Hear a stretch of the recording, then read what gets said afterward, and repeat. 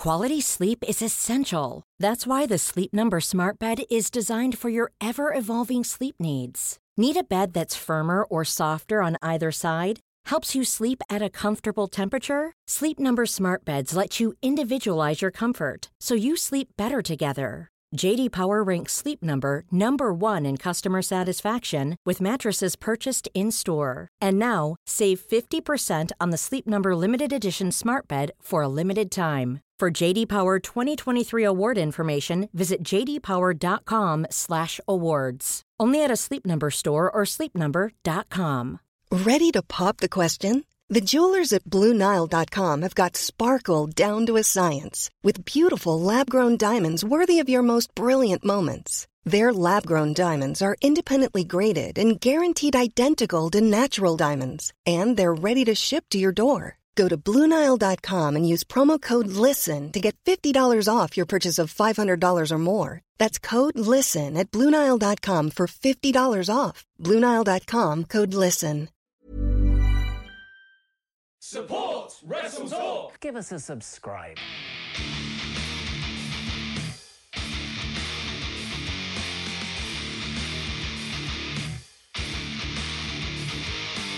Hey everybody, I'm John Cena. Hey, it's professional wrestler Colt Boom Boom Cabana. Hey, I'm Double J Jeff here. And this is Rick Swan. Matt Riddle, the King of Rose. I'm rocking Cesar Romero. David Starr. Support Wrestle Talk. You are watching Wrestle Talk. Congratulations, you got here. Now, subscribe and support Wrestle Talk! Support Wrestle Talk, and please subscribe now. Support Wrestle Talk. Do it, bro. Support Ollie. Support me. Support Wrestle Talk. Support Wrestle Talk. Support Wrestle Talk. Because they talk about wrestling, and I like it. Support Wrestle Talk. Go subscribe. Support Wrestle Talk. Home of Luke Owen. Whatever Wrestle Talk is, and whoever Luke Owen is, support the Ravens. Nevermore. Wrestle Talk.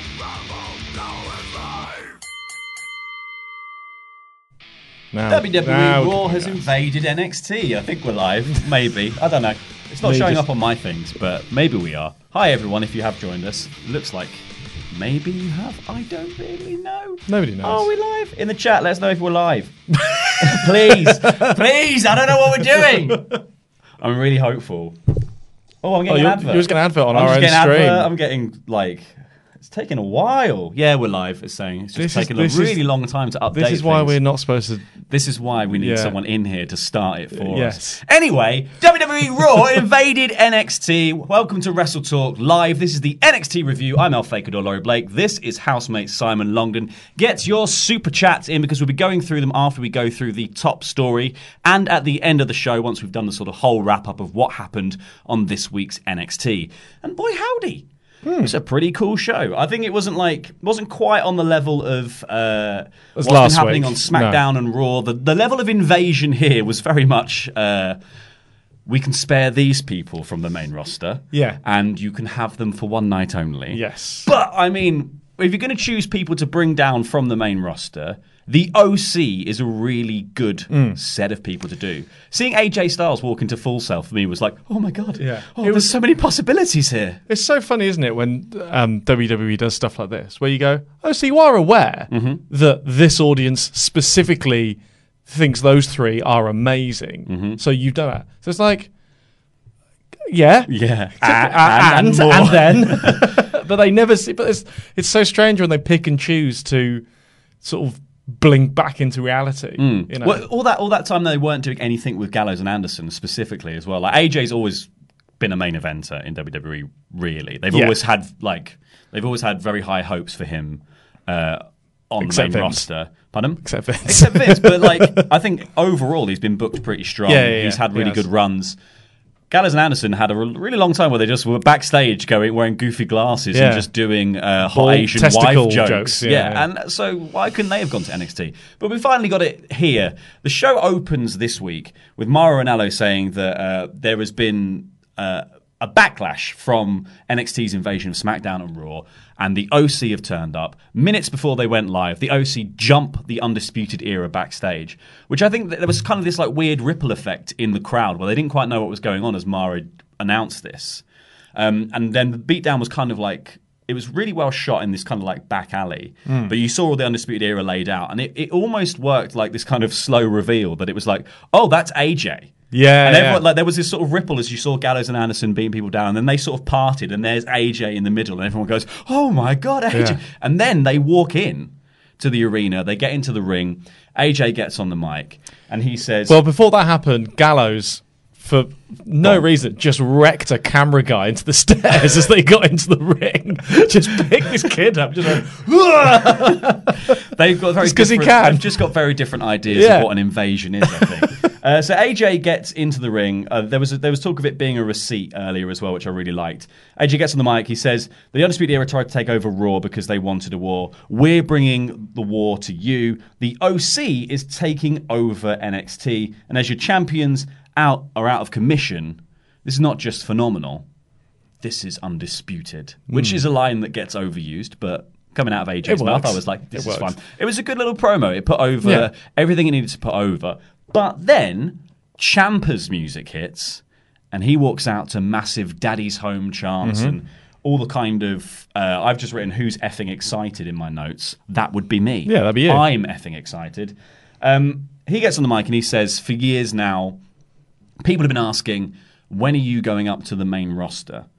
And he says, then he turns around to AJ and says, well, let me be the first one to welcome you, AJ, to the main roster. And what a amazing moment to have at Full Sail, and everyone there just being like, yeah, we've obviously always been viewed as the lesser brand, and we're probably the most passionate fans that WWE has, I think, go to Full Sail specifically because they're there every since this has gone weekly, they're even more weirdly every single week. I love this promo. I loved seeing them staring down. He says NXT has always been the show, and it also happens to be Daddy's home. Oh yeah, Yeah, it was a great promo. But to be fair, great promo from both of them, because then AJ does, and for some reason he often has been asked to do this specific kind of wrestling promo, which is the what you and what army promo. And AJ has a sort of old school kitschness to his delivery of stuff that really works with those kinds of promos. He's often even with the Undisputed line, he kind of lands it. Yeah. And it's a corny line, but there's something about his delivery that I think he actually gets away with.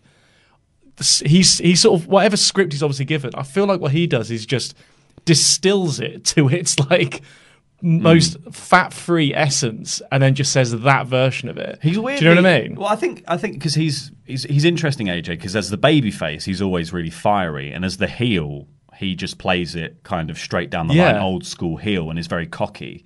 But he's happy to be the plum and be like, you and what army? Yeah. And it just really works, because then he does do the, and you're just the only person that had the balls to come out here. And then who walks out from backstage? Keith Lee and Matt Riddle to flank Ciampa. And they basically say, you might as well get your gear on, because we're going to have a match tonight. Yeah.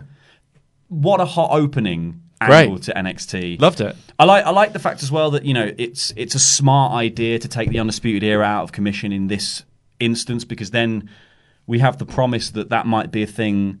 There might be some more showdowns with that on Survivor Series. You don't want to do the OC versus Undisputed Era, because that is a really big money match for WWE somewhere down the line. And also, Undisputed Era are being so heavily featured on the Raw storyline with Triple H that we don't need to see them on this end as well. Yeah, it's fine. They're busy. We can have this is the sort of 1A storyline to the whole invasion. It can sort of. I like the idea that it also hammers in the idea that it is not simply a war between the egos of Triple H and Seth Rollins, or between. Do you know what I mean?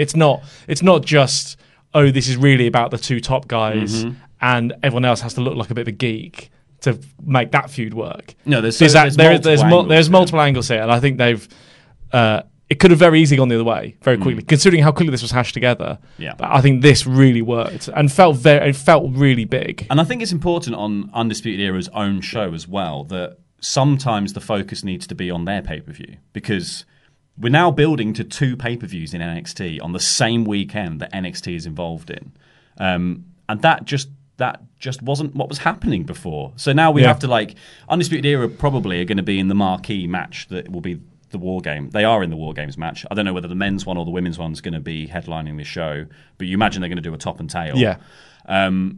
So Undisputed Era are in the biggest match on the men's side of things. You don't want them to also be the only thing being spoken about in terms of Survivor Series as well, because you want to save their build for War Games, I would say. And so it was smart here to use Ciampa, Lee, and Riddle as like their half of their, they're the other War Games team, and they've got a spot left to choose. But to use them here to sort of, this is a really interesting double build, this match they book for the end of the show between Riddle, Lee, Ciampa, and the OC, because not only is it building the Survivor Series angle, but it's also these guys coming together for the first, like, to work together to take on another club-like team. Yeah, another proto Bullet Club type thing. It is also it's basically a practice round for War Games for them. Yeah, exactly. It's also interesting that to send. I think it makes perfect sense to send the OC down there, but at the same time, as a sort of broader wrestling fan, you're also thinking it was a few months ago. Gallows and Anderson were going to leave the company. AJ's only been there for a few years himself. Like, why are these guys suddenly the spearhead of the Let's Go WWE police? It's quite a strange. Well, it's because they got to win the best tag team in the world. They did the thing that happens all the time: is that at Saudi they gift them something, and then the people want to stay. Oh, that's true. Yeah, happened to the Revival. Yeah, that's true. And also, everyone. Also, I think it's important to note. So I only made one note about this, which was that it's just apart from that spearhead thing. They're awesome. Just three dudes who wear dress shoes and bootcut jeans. Yeah. Proper wrestlers. proper wrestlers. They don't know how to dress if they're not dressed in spandex. So then there was a weird bit after this where they were sort of on commentary. They were talking about it, and Nigel was like, "That's going to be an amazing main event." If William Regal remembers to book it, yeah, that was slightly odd. He knew it was that. Obviously, it was like, well, it's the main event. You've forgotten that we haven't said that it is. And then later on in the show, they did a big like, this news just in, and they had a little breaking news bar come up, and it's like, this match has been announced. It's like, well, Nigel already spoiled that. I kept expecting them to pan up to Regal's weird sort of crow's nest that he had. Romeo. Just rise up like Aleister Black and just start decrying things. That'd be good. Town Crier William Regal would have been a great gimmick. They should bring that back. Bring that. But then, so the main event was this match. What I enjoyed about this was that when the OC were coming out, the Full Sail crowd were completely playing along with the idea that they're the bad guys, they're the heels, and they were getting the right boos, and like, as big a deal as it is that those three guys are there, and it is crazy to think like you're basically in front of the biggest wrestling fans that WWE has. So these people, like people who were seeing them turn up and being like, well, we knew all the New Japan guys who all came through here. Finn Balor was over before he ever wrestled in NXT. To know that Finn Balor's in the back somewhere and these guys are out here.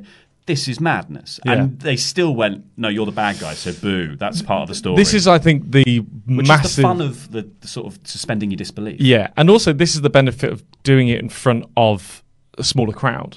Because the bigger the crowd gets, the more on their own they are. There's a different beast. Whereas with a smaller crowd, I think they're just more likely to play along. And I think maybe for casual fans, it makes the product look smaller, which is a detriment. But the plus side of it is that the narratives come across so much more clearly. You feel the reaction much more viscerally. It's just so much more clear what is happening at any given time, and I think it's a real plus for you forget how much the crowd is involved in getting over. We're so used to those weird mixed reactions in big crowds now. Yeah, like when Ciampa came back after heel turn on Johnny Gargano, and like he didn't speak in his promo, he got the same reaction that it took Roman Reigns beating The Undertaker to get for just throwing Johnny into a barricade and knocking him about a bit. But like it went on for so long, but it felt so visceral because it was it feels like such a small community. And I think that's what was beneficial here, is that it allowed the OC to feel like the heels. Whereas I think maybe in some other rooms, AJ Styles walking into the room is always kind of a big deal. Yeah.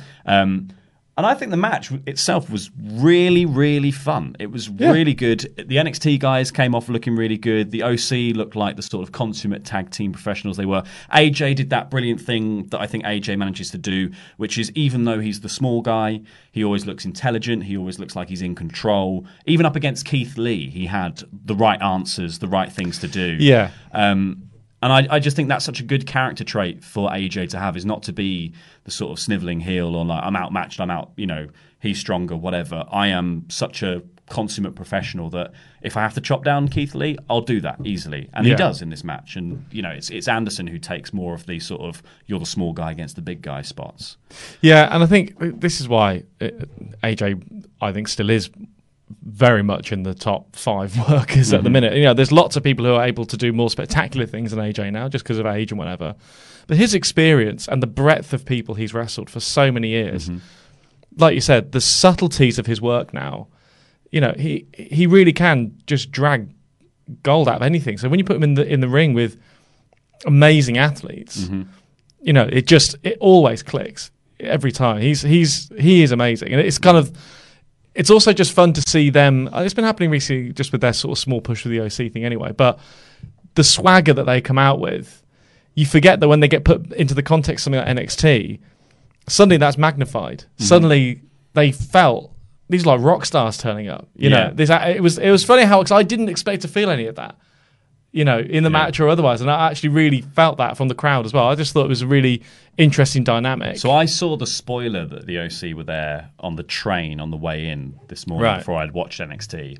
And fortunately, it was the opening minutes of the show, so it didn't really spoil the show for me. And that's all I saw was them turning up.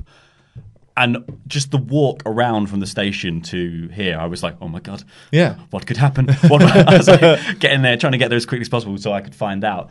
And I just think everything about it paid off. Like I thought this match was so well structured as well, in the fact that it was started as this big brawl, so it felt like brand supremacy, kind of everyone's quite heated. You've come here to our home soil and attacked us in front of our fans.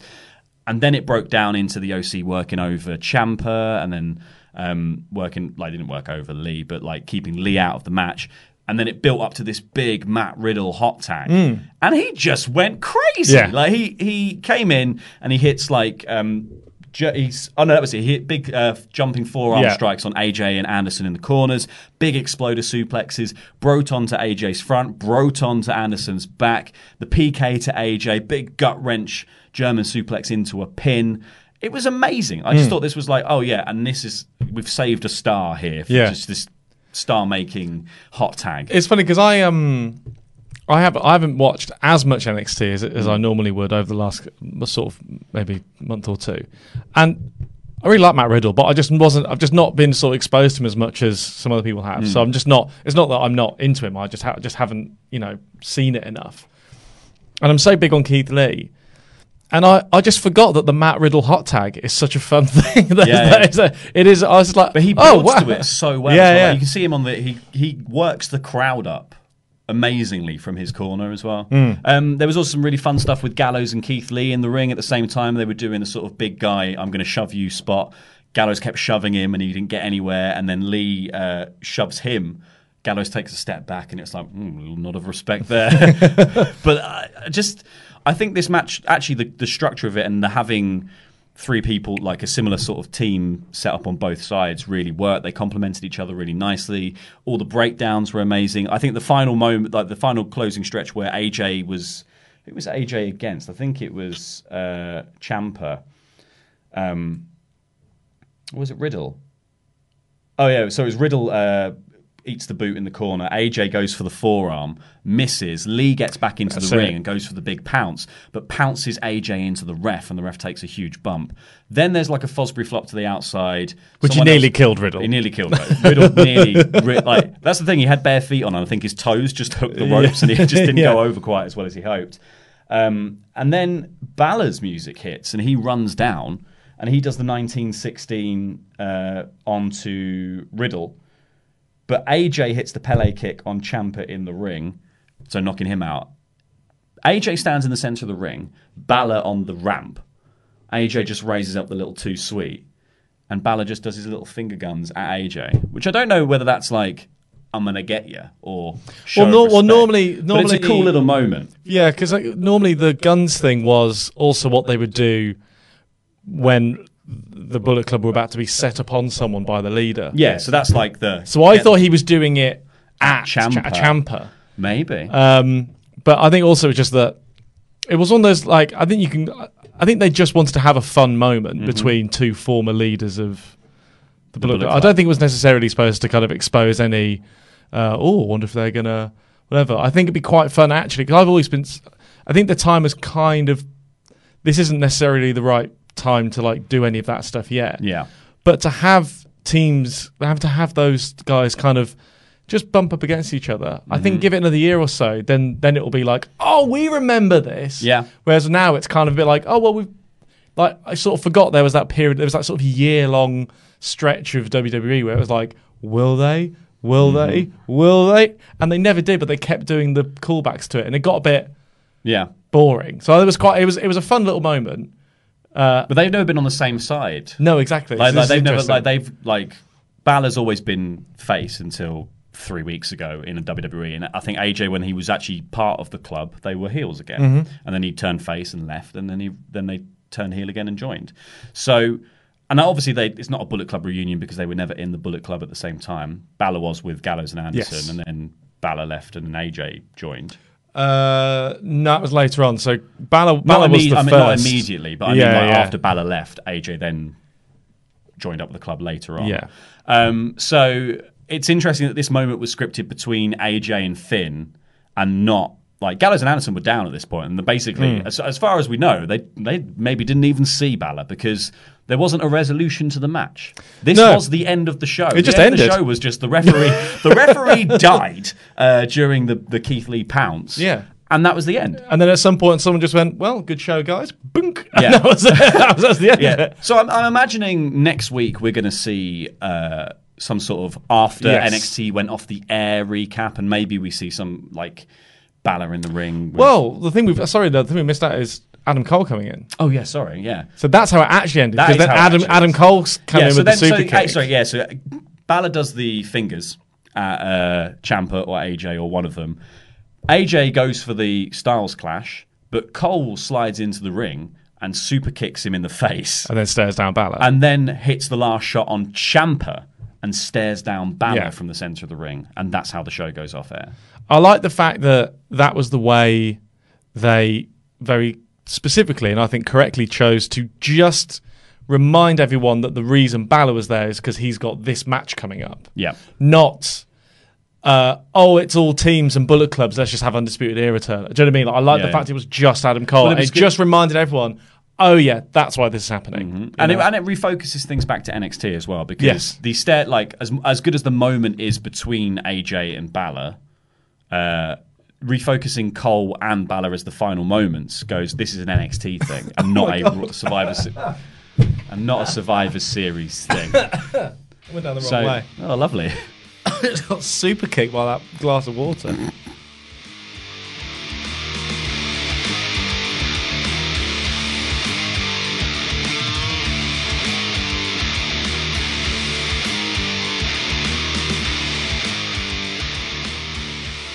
Well, let's have a little look at the super chats and see what people have been saying about this episode of NXT so far. There's a couple that we've got to go through that were missed from Raw/AEW. Connor Shaw said, speaking of KO, where is Alexa Bliss? I'm assuming that's something to do with the attacking angles that have been happening on WWE, because KO wasn't on SmackDown. This might have been covered, to be fair. Lucas Harrison said, saw AEW live last night. It was awesome. Who in AEW do you think is the best on the mic? I think Chris Jericho. He knows how to get the crowd involved. I think after Cody Rhodes' promo in AEW, and we're not going to spoil any AEW things on this show, so if you haven't seen it, you're safe. But Cody's promo on AEW last night is genuinely incredible. It gave me tingles, and I'm not even particularly invested in Cody or AEW massively. It's an incredible promo. It genuinely is an amazing bit of mic work. NXT Miscellaneous. Mike Dempsey says, still waiting for real talk on Gallagher. I don't really know what that's about. For Real Talk on Gallagher. Is that Jack Gallagher? Oh, yeah. Is he done a naughty?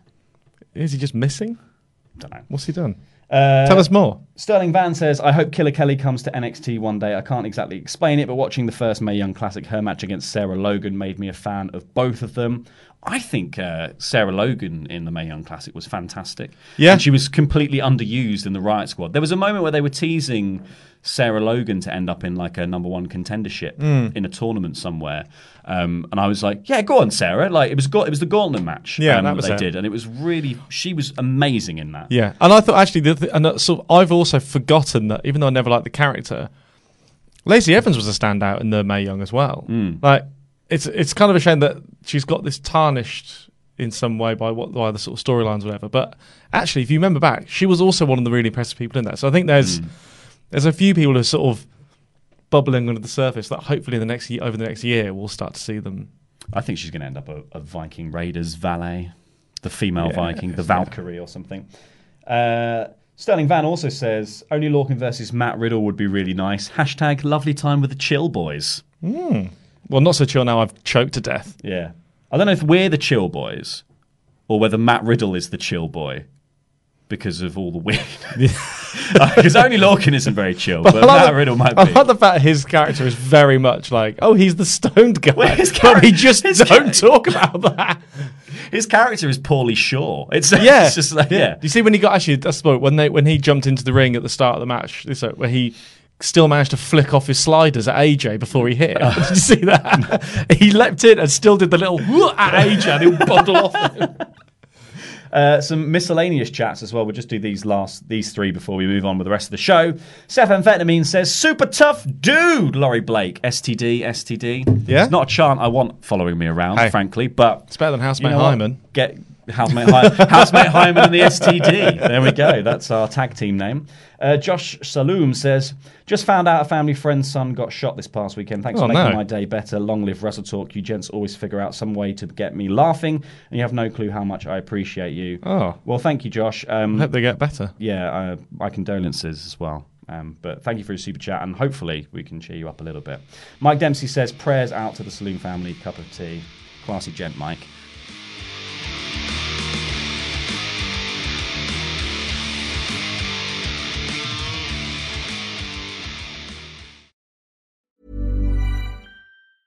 When you're ready to pop the question, the last thing you want to do is second-guess the ring. At BlueNile.com, you can design a one-of-a-kind ring with the ease and convenience of shopping online. Choose your diamond and setting. When you find the one, you'll get it delivered right to your door. Go to BlueNile.com and use promo code LISTEN to get $50 off your purchase of $500 or more. That's code LISTEN at BlueNile.com for $50 off your purchase. BlueNile.com, code LISTEN.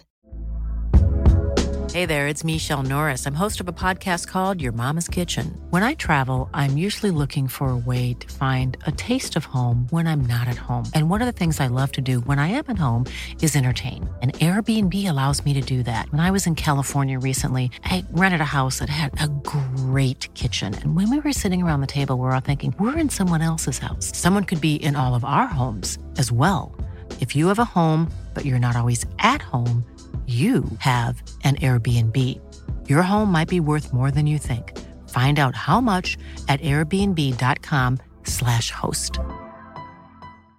Hi, I'm Daniel, founder of Pretty Litter. Cats and cat owners deserve better than any old-fashioned litter. That's why I teamed up with scientists and veterinarians to create Pretty Litter. Its innovative crystal formula has superior odor control and weighs up to 80% less than clay litter. Pretty Litter even monitors health by changing colors to help detect early signs of potential illness. It's the world's smartest kitty litter.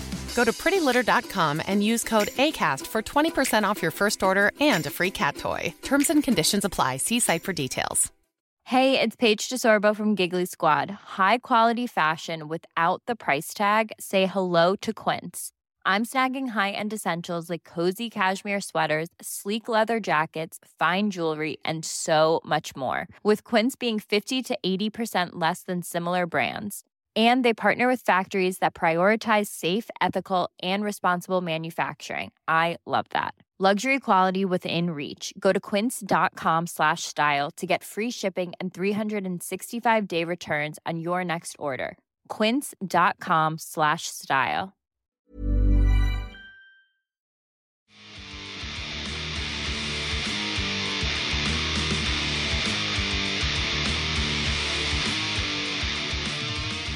Let's move on with the rest of NXT and move back to the next thing after Damian Priest versus Pete Dunne. Yeah, Damian Priest versus Pete Dunne. So a match I didn't necessarily want to see again, but I'm actually quite glad I did. This is the first sort of. They still got these moments, haven't they, in the new 2-hour NXT, where this match would have happened on the old NXT. It would have been about 45 seconds, and it would have just it would have started, and Killian Dane would have come straight out, and it would have just been one of those. Oh, let's see what the reaction is for Damian Priest. Let's get him a bit of exposure, but really, it's just that angle. Now they're just having the match, so there's a few matches now that happen. You just go, oh, I don't know why this is happening, but yeah, fine, I'll watch it. Yeah, well, I think because it's funny that this is also, by the way, this angle is happening in reverse every week. Yeah. They keep doing stuff, and then at the end of it, go, angle. Yeah, they're like Killian Dane. All Killian Dane is doing now is he's just like interrupting. It's just he's the interrupting cow. It's like it's just this really weird angle for him. But this match, at least, like the match against Pete Dunne with Damian Priest, was the first match where I was like, oh, I understand Damian Priest now, and I actually get the character and what he's about. Yeah, he's a sexy man, and he chose a side. Like he chose to be heel or face. It wasn't just like all we saw before was like weird squash matches where it didn't look very impressive because he was just doing sort of rolling elbows and rolling kicks and then doing his crossroads thing. And when he went against Pete Dunne and actually had to put on a longer show, you were like, oh, okay, I get why they signed you. Because the Punishment Martinez match that he had before they forced a name change on him was really good. Yeah. He's really talented. Yeah, but that's the thing. So he was clearly more well-suited to longer matches. And I'm glad the format went to 2 hours because now they're just put more wrestling in the show. Yeah. That was their solution to going to 2 hours, which was the right solution. That was the right thing to do and not just have a 20-minute talk show segment somewhere in the middle of it with The Miz. Yeah. I do think and it's one of those matches also that proved the sort of slightly newer age philosophy around wrestling, which is that, the whole point of all wrestling matches is that someone needs to go over and there needs to be reasons why they go over, heel or face, and then you move on with the angle, right? Yeah. And I do think there's a slightly old school mentality, which means that sometimes people can't really understand why you would have these sort of like strong squashes, or you would have quite competitive matches that still ended in the same way or whatever. I think it's because the moves just got more spectacular. I think it looks like, to a younger audience, it doesn't seem so. Doesn't seem like as much of a whitewash as I think some slightly old school fans think it might be. So I just see that's just sort of a bit of a weird thread that happens with some of the NXT match where they go, well, I don't really know what the point is of just two people having a really competitive match and then an angle happening. It's like, well, it's because they should be competitive. Yeah, that's why. It's a spectacle. Yeah, and it's a show. And I think you can have these matches, and they're a bit of an NXT specialty. I talked about them in the last week's review, where it's like they're able to have these matches that are entirely designed to just generate an angle and put someone over, but they make them just competitive enough that they're really fun to watch and they deserve their own place, and the other person doesn't get made to look like a chump. It's why Only Lorcan has gone on to become such a star. He was just the blank seller of moves that became his own, thing. And I think this is a perfect example for that match where it's like, oh, these two guys are actually kind of vying for the same spot, but this match is obviously only to put Pete Dunne over and then have the angle, and yet they still just had a really good competitive match. Yeah, but the angle created two different possibilities of a feud. Yeah. Like it created the continuation of Pete Dunne, Killian Dane, and it created the new angle of Damian Priest, Killian Dane. Yeah. Which both are great options. And I think the interesting thing, it wasn't just a complete rehash of the match they had before. Like Pete Dunne did his usual spots, the moonsault from the corner. He did the flipping out of a German suplex, kick you in the back of the head thing. He grabbed fingers all over the place. Damian Priest equally did his rolling boots and his jumping off the top rope tope. His middle rope tope thing that he does to the outside that was nuts. It's so smooth as well. But they added in some really nice new little spots here. There was a great bit where Dunn does a backflip off the steps. So he does his normal running into the corner backflip. He does it off the steps. Priest, though, turns around and catches him in a choke slam and choke slams him onto the apron. Yeah. I just loved that moment. I was like, that looks brutal, but a really clever use of like the kind of scripting of Pete Dunne's moveset. Like if you've watched Pete Dunne wrestle, you know that he does that corner backflip. He already did it once in the match to be like, this is a thing I do, and then just did it on the outside. It looked great.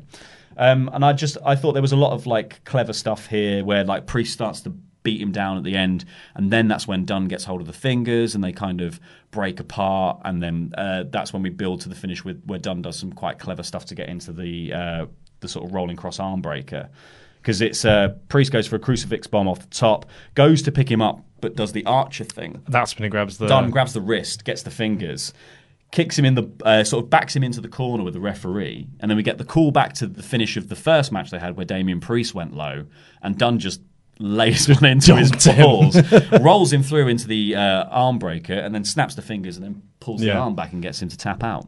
The only thing I found myself at that point thinking was, do too many people have the arm bar as a finisher now, or as at least in their set of finishers? I think there's been a sort of odd transition in NXT and maybe WWE in general, that like a lot more people are using submissions from MMA to finish matches across the board. There was a lot more submission finishers.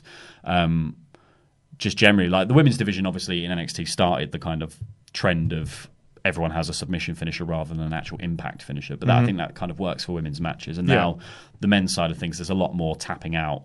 And it doesn't quite mean as much as, say, like, you know, Stone Cold not tapping out to Bret Hart's sharpshooter back in the day, or Bret Hart even using the sharpshooter as his finisher.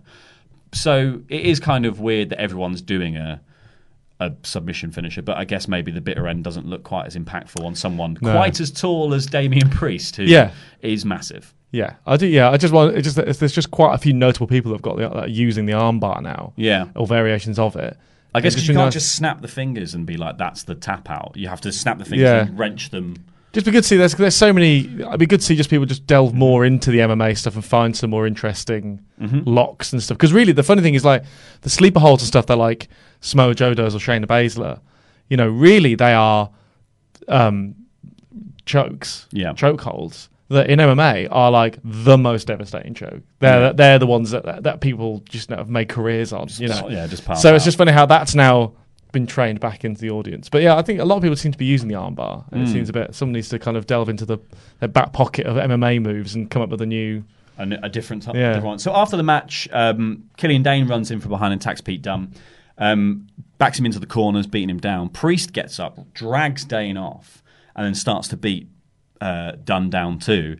Killian Dane is like, "What'd you do that for?" Headbutts Priest out of the ring. He then huge tackle to Dunne in the corner, who sort of slumps out, and then he hits the big Vader bomb. But then as he shoves the ref out, so the ref just sends him away. He then goes to walk up the ramp. Everyone's chanting, "Shave your back, shave your back, shave your back," and then Priest runs back in and starts to brawl with him. But he throws him into the steps, cannonball into the steps. He leaves them both laying and walks back up the ramp victorious. Dane looks awesome doing all this stuff. Dane does look really awesome, and it's really good deployment of him. You then got Fuzzy Wuzzy chants as well. So maybe the back shave is on the cards. No, but I love how they've subtly changed his look.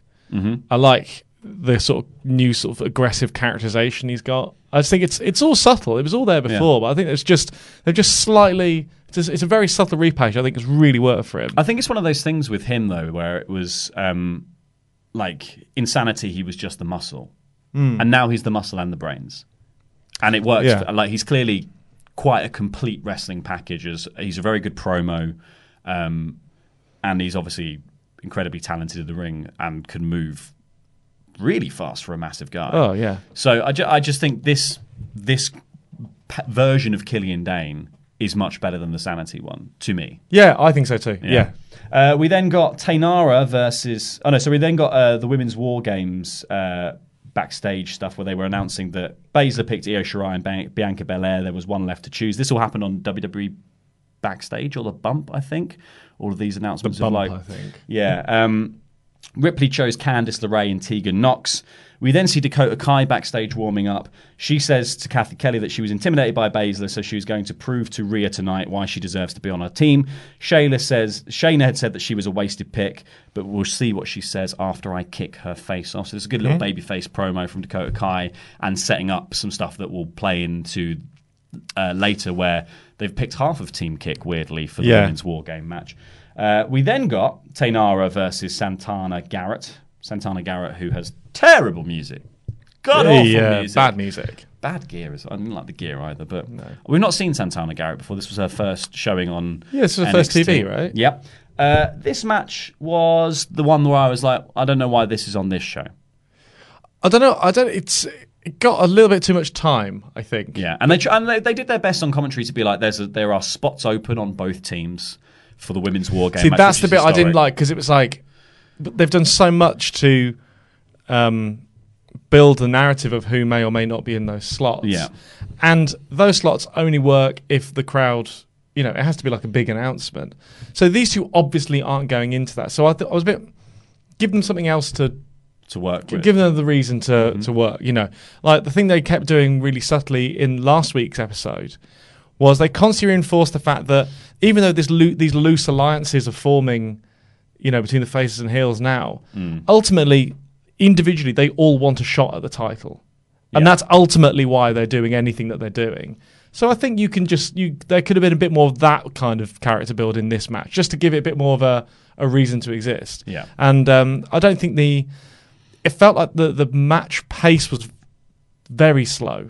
At times. There was a lot of very, very telegraphed moves, particularly on Santana. There was a time where Santana was doing really deep arm drags, and she was really like, in now, and it just all felt like if the whole thing was 10% faster, it would have got. But a lot of moves are good, and I really like Taynara. I think she's come on leaps and bounds as well. I think she's like there was a running knee strike she did against Santana in the ropes. It looks amazing. She does this new kicking their arm when they're hanging on in the corner. Yeah. Like she goes to drag them out and drag them up to slam them, and then just fakes them out and then kicks the arm. Her finisher, the sort of Brazilian kick where she just took Santana's face off, was awesome as well.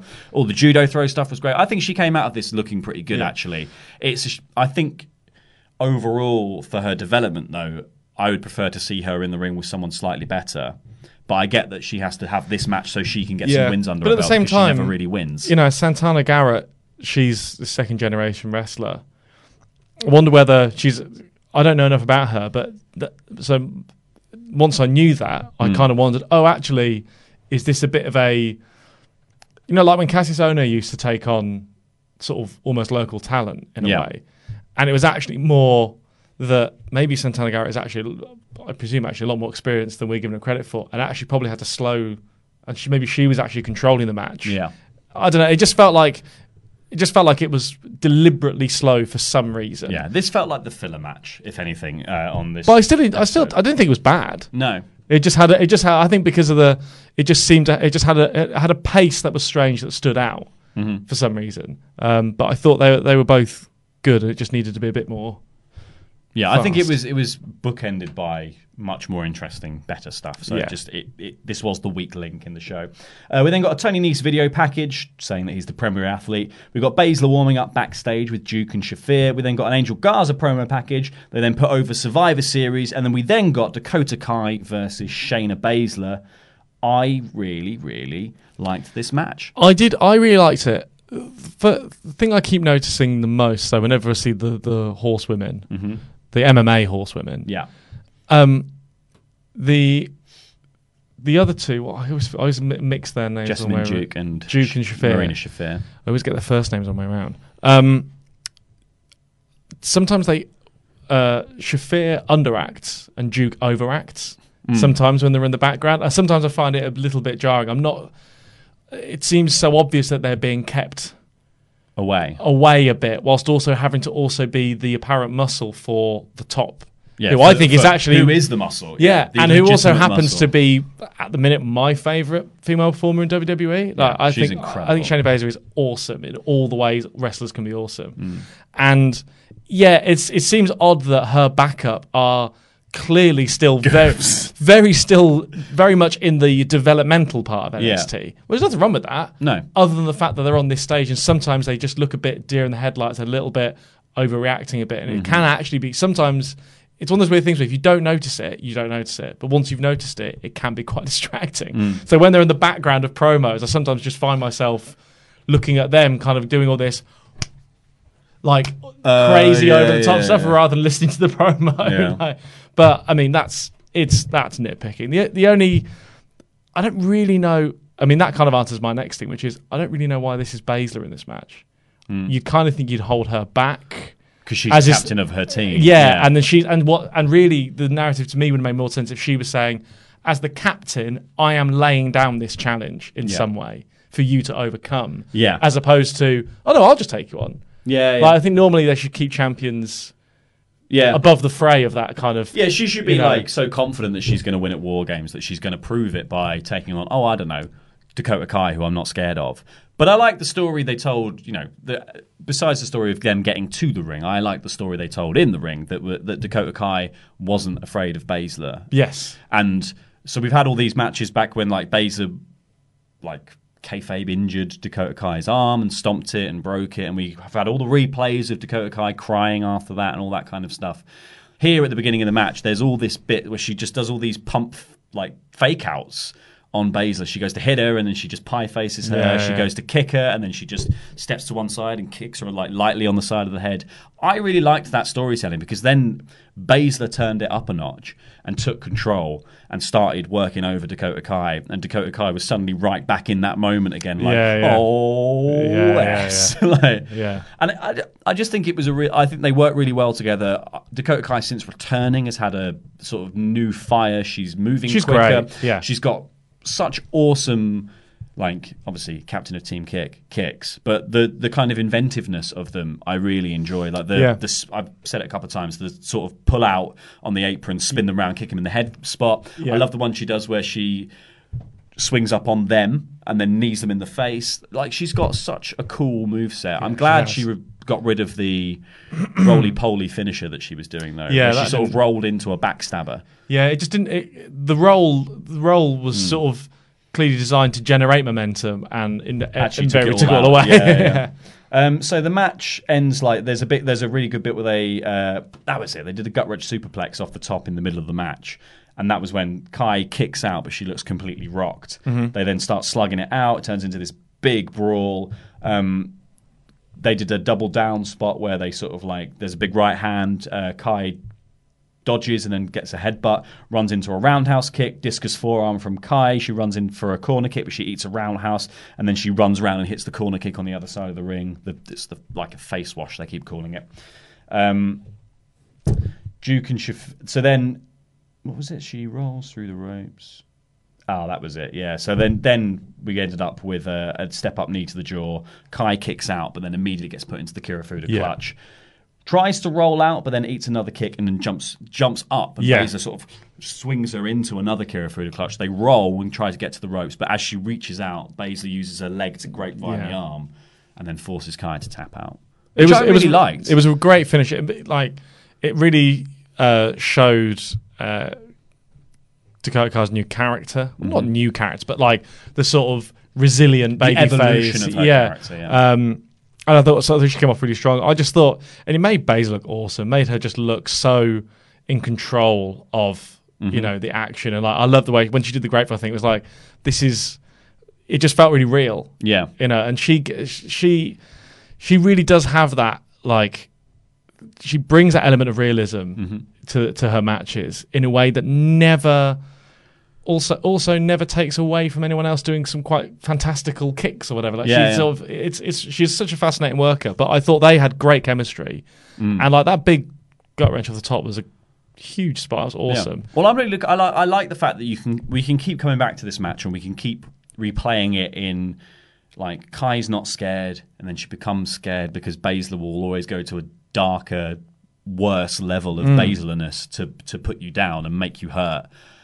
And the day that Dakota Kai beats Shayna Baszler, if she's the next, like, even if it's not for the championship, but that day is going to be like a momentous occasion, because even at the end of this match, again, Dakota Kai becomes victim Dakota Kai, because Duke and Shafir jump in the ring, start beating her down. Then the whole same as last other week, War Games team, happens, the big brawl breaks out with all the War Games teams coming down, and they're all brawling. And then Mia Yim runs out with a kendo stick and goes to town on every single person on the other team, standing tall in the ring with Ripley and all that stuff. She looked amazing here. This was like a fired up Mia Yim with the right kind of venom and vigor behind all those hits. She looked awesome. Yeah. I really like this angle.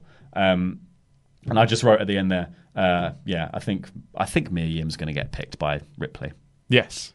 But interestingly, we'll come to it later when we get back. That's what they telegraph. That's what it seems like at the end of that angle. But then there's another bit, and we'll get to that when we go to the reveal later on. We then get an NXT Invasion recap, and it's a really, really good video package of what happened on Raw and SmackDown and NXT Standing Tall. I thought it was really cool. Kathy Kelly's backstage with Ciampa, Lee, and Riddle. She asks about a fourth member for the War Games match. Ciampa says, "One war at a time." He says, "Welcome to NXT, boys, to the OC. We left the door wide open," suggesting that they're not afraid. They were expecting this completely. We then get a video package for Isaiah Swerve Scott, who's wicked. We then got Tony Nese versus Angel Garza to decide the number one contender for the NXT Cruiserweight Championship. Loved this match. Yeah, this is great. Another one that I really, really enjoyed. Also, another bit of really simple booking. Two guys who are, broadly speaking, quite high up the totem of the Cruiserweight division. Yeah, number one contender. Why not? Just do it. I love it when booking like that just happens, because you don't need to think about it too much. Yeah, and it just gives them something to wrestle for. It just, again, we say it all the time, but like when wrestling's simple, it's great. Yeah, and this is a great example of that. Just two guys, and it's good to see Tony Nese do like getting back into, because I don't think we've ever really seen him reach anywhere close to his potential. Not in terms of though he was Cruiserweight champion. And I don't mean that necessarily as a worker, but just in terms of the classic brass ring bullshit that happens with all WWE talent over the last couple of years. Naughty for swearing. Sorry, but yeah, I just thought it was really. I just thought it was really cool to see him back, and I thought these two had really cool chemistry. Yeah, Nese is so good at being a sort of like when people are a bit weird. He's really good at being. He's like so straight-laced, the sort of professional athlete thing that he gets like thrown off by people's weirdness. in a sort of really funny way. I love that. Yeah, and there was this whole bit they did a great spot building around Garza taking his trousers off, which I do just think is such a fun little spot to play with.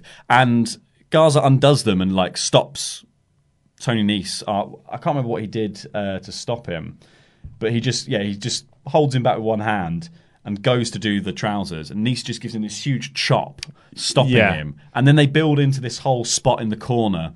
Nese goes for the sunset powerbomb onto Garza out of the corner. Garza holds on. Nese tries again, doesn't get it. Tries a third time, and the trousers come away, and he sunset power bombs the trousers onto the floor, leaving Garza in his trunks. I just loved it. I thought it was so fun. Although it's funny how the crowd still react to the trousers coming off as if someone's trousers just came off. They don't react to it as if that's just his gear.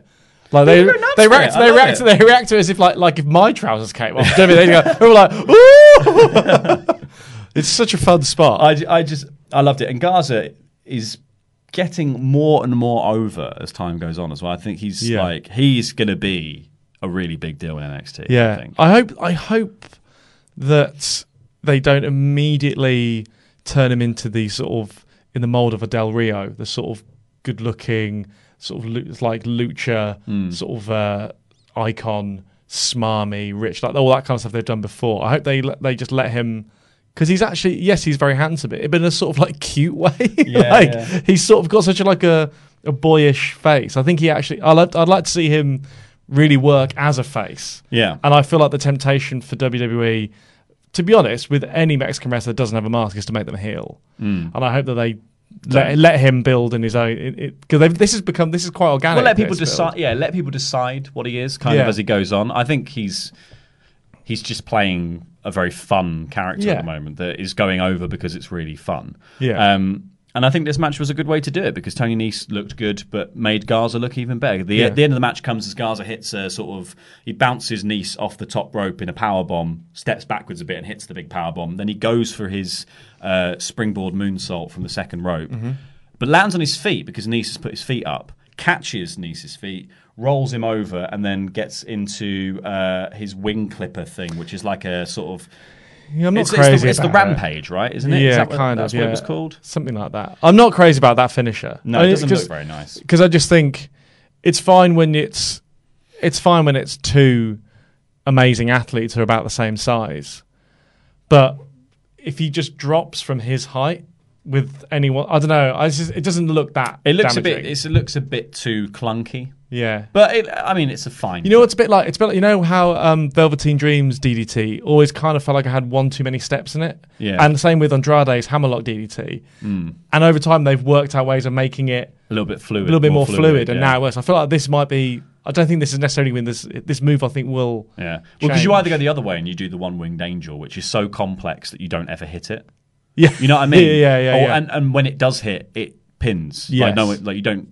Rarely do people kick out. So, that's the other way you go with it. Anyway, Garza walks up the ramp now, the new number one contender. Lio Rush's music hits. He comes out from the back, offers up the handshake. Garza just slaps him. Straight up slaps him.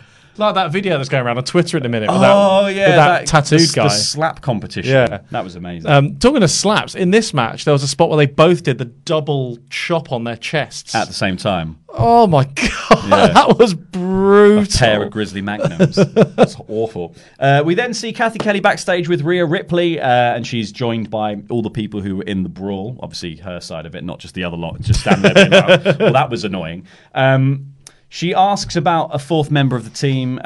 Rhea says, with what she witnessed out there, that was the kind of brutality that she likes. So she signs up Mia Yim, and then she sort of moves out the way slightly, and we see Dakota Kai crestfallen in the background, which I thought was like good selling from Kai of being like, oh, I'm really upset here. I thought Mia Yim's reaction was a little bit odd because she'd just come out and been this like awesome ass kicker. Yeah. And then was like, oh, really? Yeah. Oh, I was a bit like, no, be a bit. I was hoping she'd be a bit more like damn straight. Yeah. It was. I'm still holding a kendo stick. It's like It's like her and Dakota were both sorry that she was in it. Yeah. It was a bit odd. So here's my rogue choice from this though.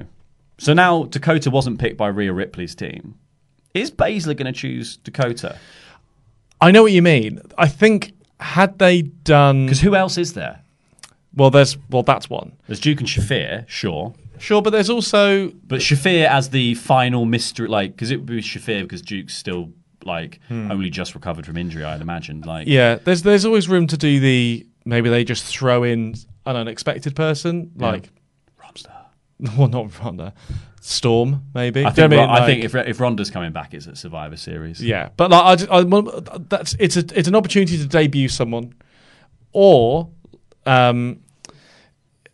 If the end of the match had ended with some moment between Dakota and Shayna, I think that would have made that a lot more obvious that switch could happen. I just wonder because it's like Baszler's team's got a hostage. So at this point, I don't know who else it could be. Yeah, say all the bits where they're locked in the cage at the beginning of the match, and Rhea Ripley and Baszler start out the match in the ring, but Bianca Belair and Io Shirai get locked in this cage with Dakota Kai, and they just obviously are now trapped. She's trapped in a cage with two people that can just beat her up, and they can basically hold her hostage to the other team. Wonder if they could even do a double where this is just me fantasy booking it now, but they just they just don't bother getting that fourth. Yeah, the heels, and then so they just decide to take out one of the other team members. So it looks like it's going to be... So then the faces then ask Dakota to finally be a part of the team. And then at the start of the match, she just switches sides. And it's just like a brutal... That would be quite cool. Yeah. That is what they're going to do.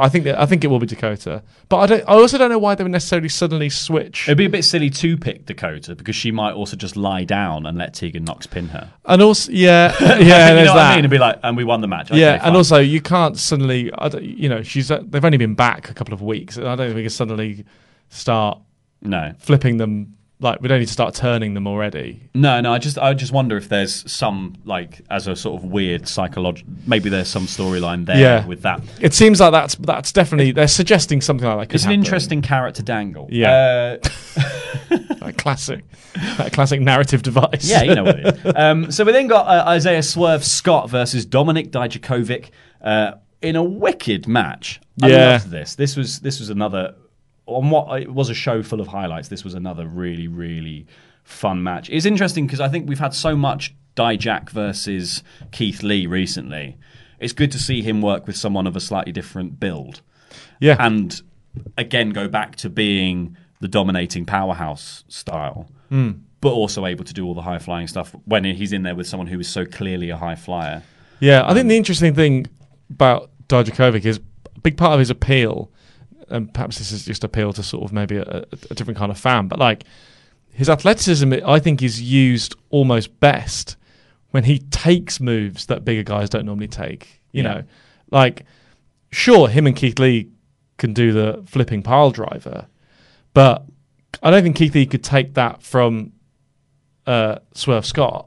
No. And take it so perfectly. I think that's something that I'm always amazed at Dijakovic's ability to take these, cruiserweight-like moves and take them so smoothly and, really sell them, but then also, also make sure that throughout his matches he constantly sells the choke slam and his big moves. Yeah, it's just it was a great work match. Well, really, fun. It was a match that wasn't really going anywhere. It didn't have a story to it beyond they're just two great guys. You get to see them as a sort of warm up for the main event. They've been pushing and I think Isaiah with a few of those packages over the last he won on 205 and 205. This week, I think, is coming from Full Sail anyway, and I think probably that's a trial run for the future.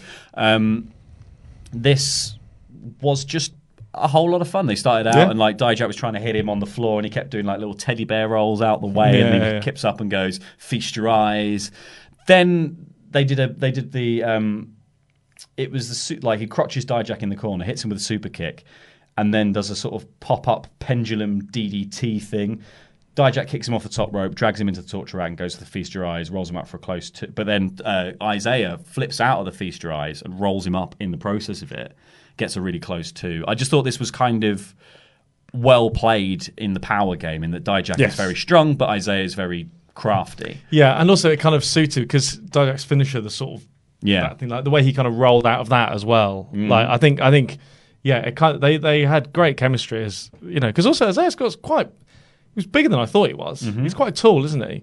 Yeah. He's not like he's not like some Leo Rush style, super cruiserweight. He's and I think they just had a great match. It was just a lot of fun, like you said. Yeah, there was a really good double stomp spot on the apron that looked really brutal. Like normally you would do the doubles. They seem to do the double stomp and then just sort of bail to the floor. Isaiah just landed on the apron. He sort of just stood directly on Dijak for a second and then just went, he sort of managed to get his feet to kind of go either side, but also still make it look quite impactful. It was really well timed. So and then it sort of built up to a really big choke bomb. Dijak picks up Swerve, and Swerve's just laughing in his face. And he goes, "Oh, you're laughing at this? We'll laugh at this," and goes for the choke bomb again. But Swerve gets a poison Rana. Then that's when it goes into the double stomp on the apron. But a huge clothesline from Swerve turns him inside out. We then build to from his knees, Dijak goes for the choke. There's a big kick. Dijak grabs the trunks as Swerve goes to run away and come back in for another attack. He goes for a cyclone clothesline, but Swerve, which knocks Scott to the floor, who pops right back up, kicks him in the head. Then he goes to get on the turnbuckle, and that's when Dijak turns it into the Feast Your Eyes and gets the victory. It's a really cool match, like super cool, very indie. Very indie. very indie. There was a complete no-sell of an amazing clothesline. But we'll give it a pass for that. It was only one very indie there. But I really liked it. And then we got a Forgotten Sons promo. For some reason. In case you'd forgotten about them. And then it said, next week there'll be a ladder match for War Games for the advantage of the order of entry for War Games between Mia Yim and Io Shirai, which should be a lot of fun. Yeah. And there'll also be the Cruiserweight Championship match between Leo Rush and Angel Garza post-slap. So I imagine that to be pretty hard-hitting. We then had the OC versus Ciampa, Lee and Riddle, and that's what closed out the show. So that was NXT.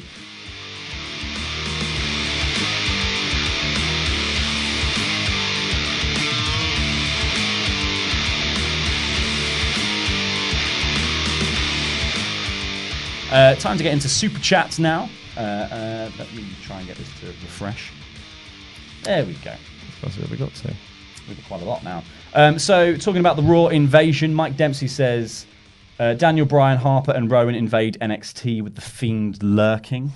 I think they are correctly trying to avoid any and all retreads of past Bray story. Yeah, I think they should do, like, I wouldn't mind Daniel Bryan going down and having a sort of, his moment to sort of get his own back for what happened on SmackDown with Cole. I'm not sure they can. I'm not sure they can actually afford for him to go down. I think enough people have actually. Yeah. I think they need a bit more. They need to keep some. Because he's such a big star. Yeah. I think he needs to stay. Well, not permanently. I mean, just for like 1 week before Survivor Series to get his little comeuppance. I'm not saying they oh right, yeah, send him maybe. the I whole don't know. time. Yeah. Priest versus Dunn. Mike Dempsey also says Dunn versus Skrull in a last finger standing match. I will say I think Skrull does the finger stuff better, personally.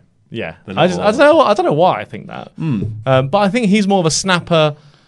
Pete Dunne likes to manipulate the fingers more. He likes to bend, doesn't he? Yeah, he likes to bend or bite. He likes a bendy finger. Yeah. But Pete Dunne's built a lot of his arsenal around fingers, fingering. Yes, and Skrull just does that one spot, really. Yeah. The shh.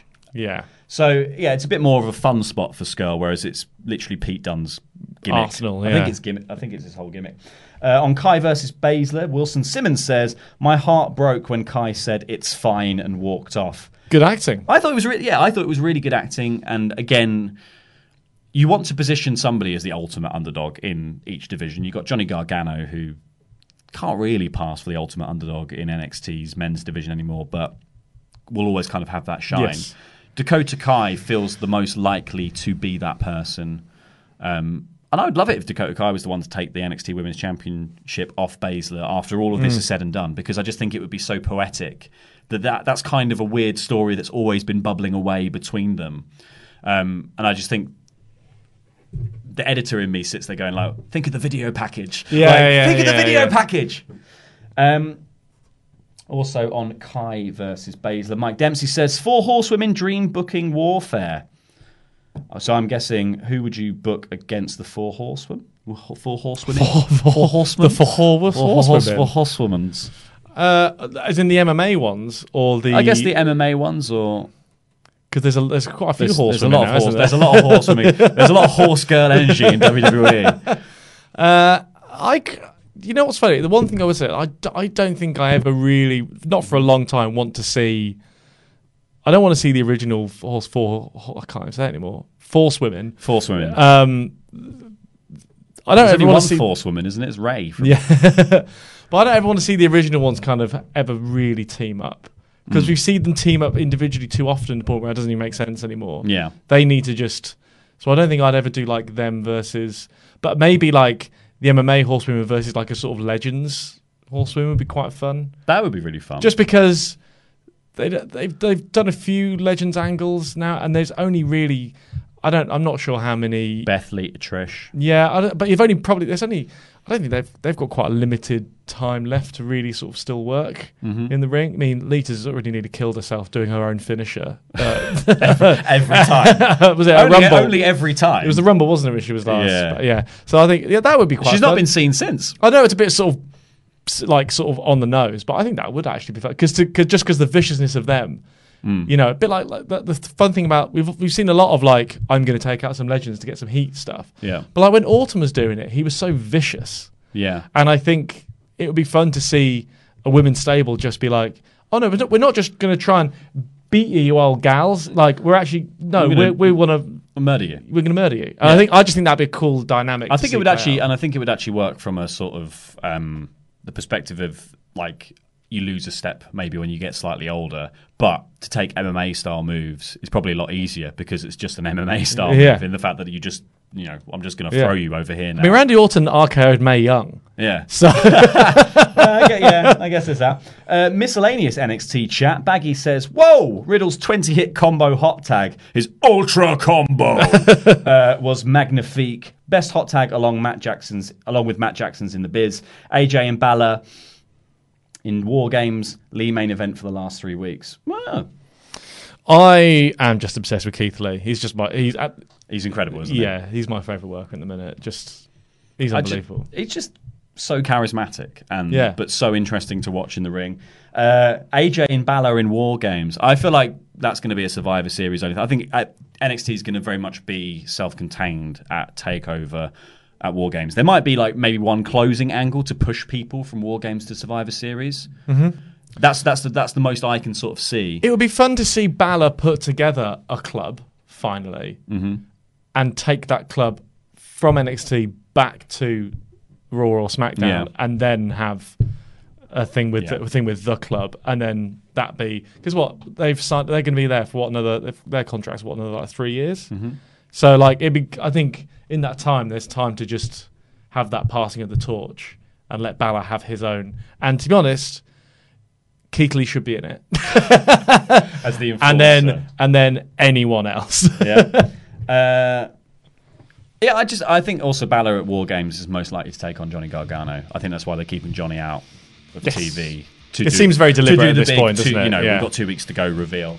Wrestle Talk Miscellaneous. Mike Dempsey says Jade Starr versus the Librarian. Who wins? The answer is Jade Starr, who bullies them with musical ability.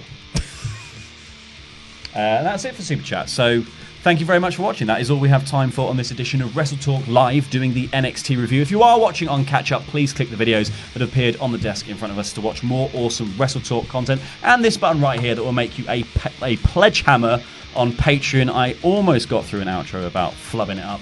I've been El Fakador Blake. This has been housemate Simon, and that was NXT.